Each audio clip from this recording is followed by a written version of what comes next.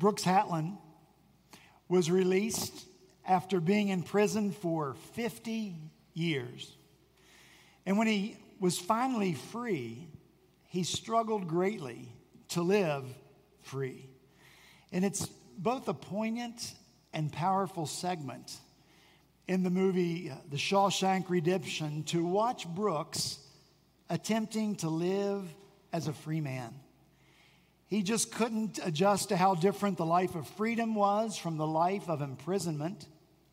And so he writes a letter back to his friends who are still in prison, and he tells them that he is afraid all the time.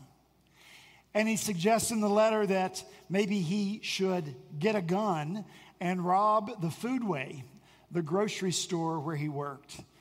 If he broke his parole, if he committed another crime, then perhaps he could go back to prison. Because prison was home for Brooks. It was familiar to him, comfortable. The bars had become a lifelong comfort to him. He liked the imprisonment, and so he gave up on living as a free man. Being free is one thing. Staying free is another. It requires work. Uncomfortable adjustments must be made. And so it is for you and for me as believers in Christ. Jesus has set us free. Now, you and I must live free. We must stay free. The free life is a new life. It's a new way for us, a different way than the old familiar life of bondage and patterns of sin. And so since Jesus has freedom for us, that's his gift, we must embrace a life of freedom and not go back. Instead, we ought to ask of the Lord, what does a free life look like? For what reasons have you set me free? What is it that only your free people can do in this world? We must find out as you and I continually strive to live free in Christ. That's what I want us to talk about as we return this morning to John chapter 8. I invite you now to take out your Bibles and turn to the Gospel of John. If you don't have a Bible, there should be one in the pew in front of you. When you found your place in John chapter 8, I'm going to ask you to stand so that we might hear read together the word of the living God.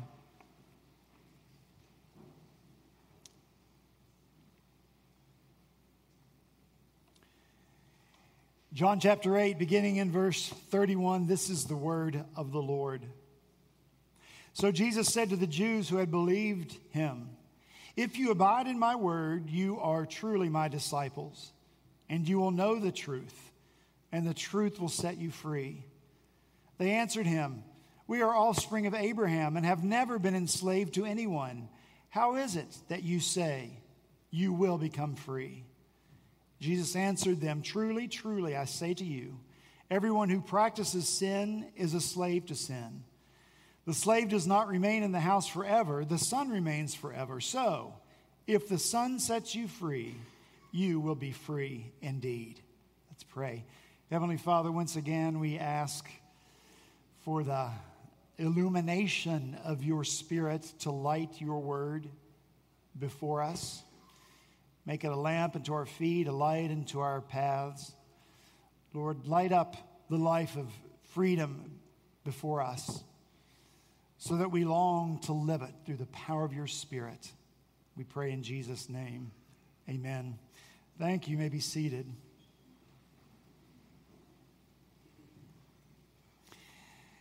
Look again, if you will, in verse 31. Jesus says there, if you abide in my word, you will know the truth, and the truth will set you free. And now look down in verse 36. Jesus, again speaking, says, if the Son sets you free, you will be free indeed. And so Jesus presents us here with two ifs, and they seem to make the freedom we have in Christ conditional. Now, those of us here this morning who celebrate those great solas of the Reformation, Sola scriptura, scripture alone. Sola fide, faith alone. Sola gratia, grace alone. Solus Christus, Christ alone. We get a little uncomfortable when we think about these unconditional gifts of God coming with a condition. And so let me be clear on this. And let me just say, this is a gospel preacher's favorite theme to make clear before a congregation such as you are. Our freedom, salvation, is not conditional. Our freedom, salvation, yours and mine, is not conditional. The freedom that comes to you and me through faith alone, in Christ alone, by grace alone, is not based on us fulfilling any conditions or meeting any requirements or coming up to any standard. Our salvation in Christ is unconditional. Do you believe that? Salvation is called in Scripture the gift of God. Jesus himself says, freely you have received. The salvation, freedom God gives us in Jesus is just that. It's free. It's not conditional. Neither is the salvation freedom given to us by God a long, arduous, drawn-out process. It happens instantaneously when the Spirit of God joins the preaching of the good news of the gospel of Jesus Christ. In that moment, faith is produced, is given to us as a gift. And in that moment, there is life and freedom is granted.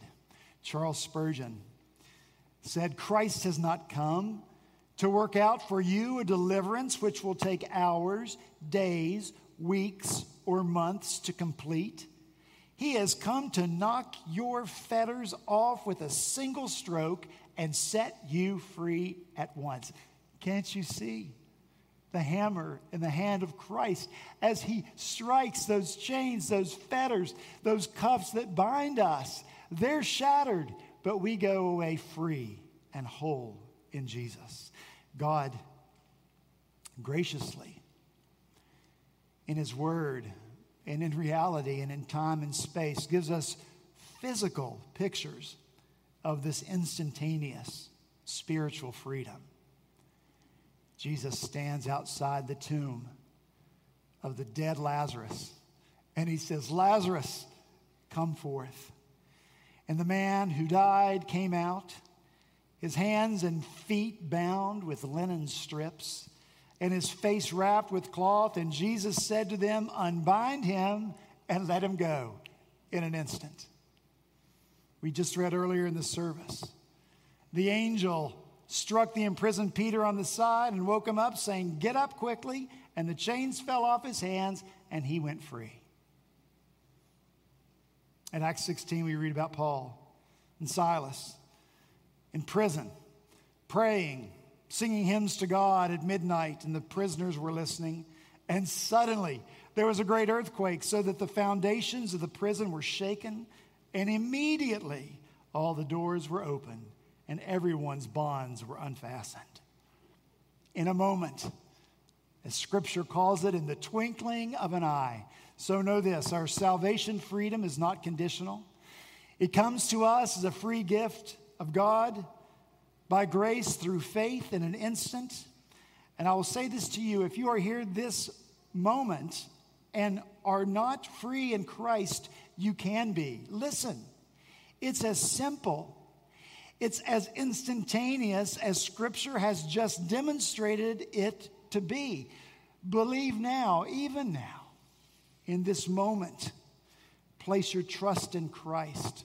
Place your faith in Christ as the Savior who willingly died to release you from your sins, the misery of them, the death of them, both now and in the life to come. And in this moment, you will be free. Boys and girls, are you here? I'm so glad you're here this morning to hear this, because you know what? I heard this same call from a preacher to believe in Christ to put my faith in him when I was 7 years old in a service just like this one.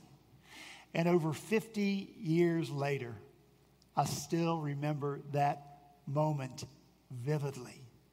The change that came upon me in an instant. And I can remember looking at the adults who were looking at me in that moment and then the days that came after. And I said to myself, they don't believe what happened to me.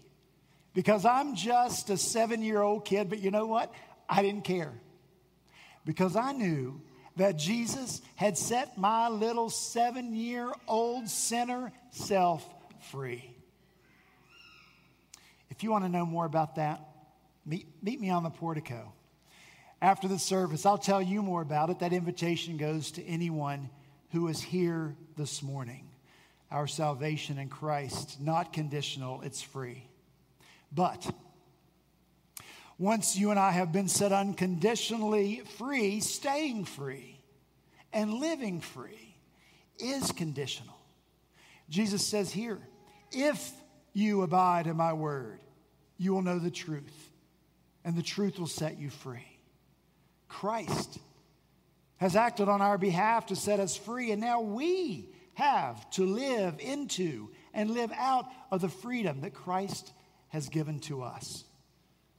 God makes this clear in what he inspires the Apostle Paul to write in Galatians chapter 5, verse 1. For freedom, Christ has set us free. Stand firm, therefore, and do not submit again to a yoke of slavery. You see, the Apostle Paul holds out the possibility that free people made free in Christ, can put themselves back into the slavery and the misery of sin. Just like Brooks Hatlin. Those old ways, those old patterns, those old rhythms of life before Christ are very comfortable to us. They feel like home. And so God commands, stand firm. You and I have got to be completely committed to living a life of freedom in Christ. God commands it. He commands this as well. Do not submit.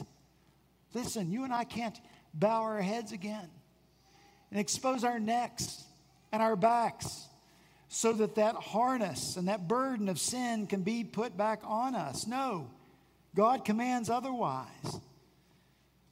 We must not submit again to the life of slavery. Romans chapter 7, verse 6, the Apostle Paul writes, but now we are released from the law, having died to that which held us captive, so that we can serve in the new way of the Spirit. Serve, literally translated, means so that we can become a slave, you and I, to the new way of life in the Spirit, a free way to live. So, how is it that you and I can obey these commands and live free? How can we stay free? This morning I'm going to offer just one way that you and I can live free and stay free. And that one way is this. We must be honest with ourselves. We must be honest with ourselves. Can you be? Can you? Can you be honest with yourself about yourself? It's a pride crusher, is it not? To be honest, even with ourselves about who we are and our weaknesses and our failures and our struggles and our sin. But listen, Jesus is most helpful for those who are most honest with themselves. Jesus is most helpful for those who are most honest with and about themselves. We can't live a life of self-deception or self-delusion. Pride wants us to do both of those things. The enemy of our souls, and we have one, and he's real, he wants you and me to deceive ourselves about ourselves so that we never live the life of freedom that Christ has for us. And we see the depth of that deception here in verse 32. and 33, Jesus says this, "You will know the truth, and the truth will set you free." Now look in verse 33. "Those who had believed in him said, 'We are offspring of Abraham and have never been enslaved to anyone. How is it that you say you will become free?'" This is so great. Let me just say, our enemy never changes his tactics. From first century to July 10th, 2022, if you don't like what someone says to you, just get offended. "How is it that you say that we are not free?" Offense shuts down conversations, not only with self, but with others as well. And in this case, between Jesus and these people. Being offended shouts, "Leave me alone. I don't want to be honest with myself. I don't want you to be honest with me either. I don't want to talk about this anymore." And such really is the great tragedy of a cancel culture, is it not? It chases honesty away. And you and I have to realize that it's easy for us to become more and more accustomed to this way of thinking and living and being because it's so familiar to us and so common in our culture. But please do this. Don't cancel Jesus or the conversation that you can have with him about yourself and what you need to live free. Not only does this crowd attempt to cancel Jesus, they also deny the facts. This is Facebook, first century style. This is mainstream media.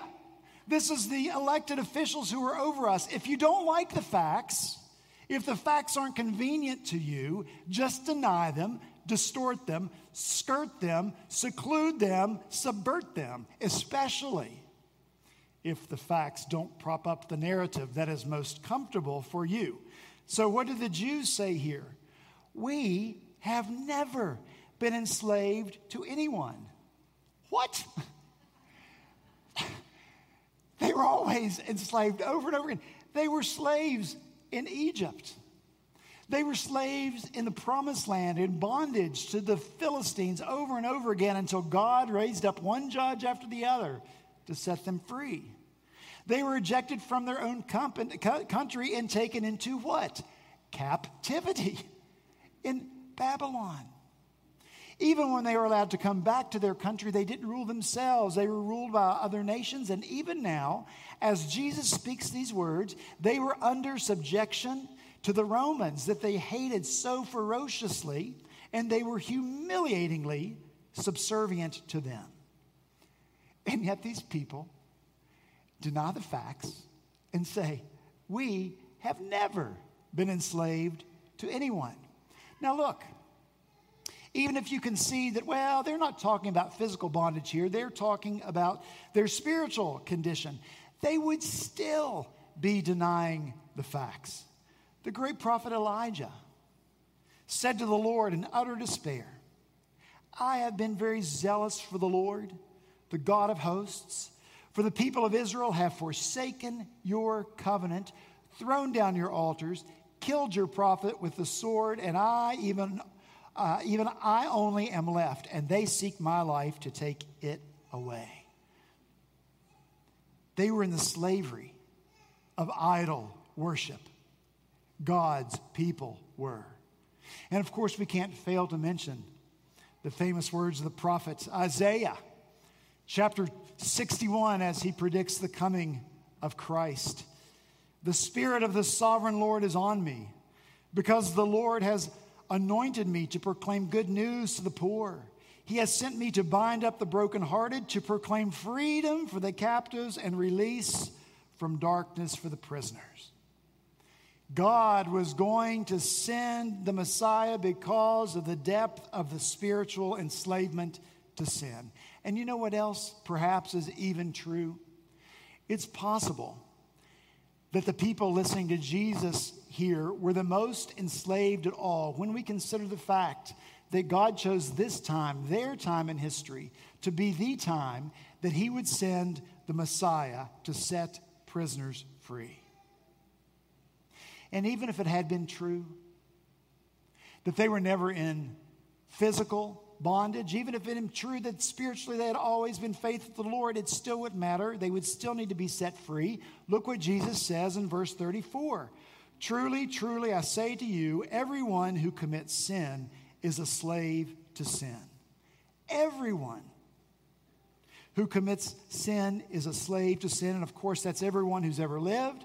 Scripture says all have sinned. All have sinned and fall short of the glory of God. But the people didn't want to talk about that any more than our culture today wants to talk about sin. To our culture, sin is an antiquated relic of the past. Worse than that, it's a repressive idea.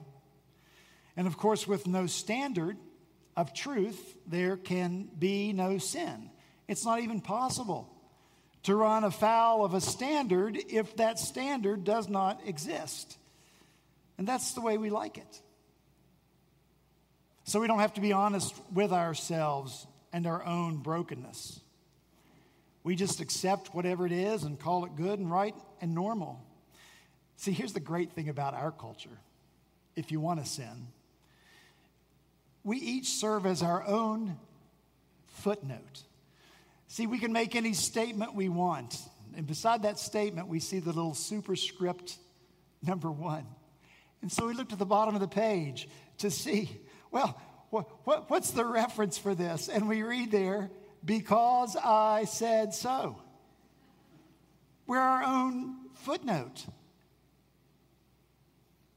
No, God's standards are real. They are true. When we transgress against them, we sin. Our claims that those fixed truths are not so, just because we say they are not so, is a self-deception. You ready for a C.S. Lewis quote? C.S. Lewis, always a good day to quote C.S. Lewis. The very idea of freedom presupposes some objective moral law which overarches rulers and ruled alike. Unless we return to the crude and nursery-like belief in objective values, we perish. See, crude and nursery-like belief. Is that not what the intelligentsia of the day, are those not the labels that they apply to those who believe?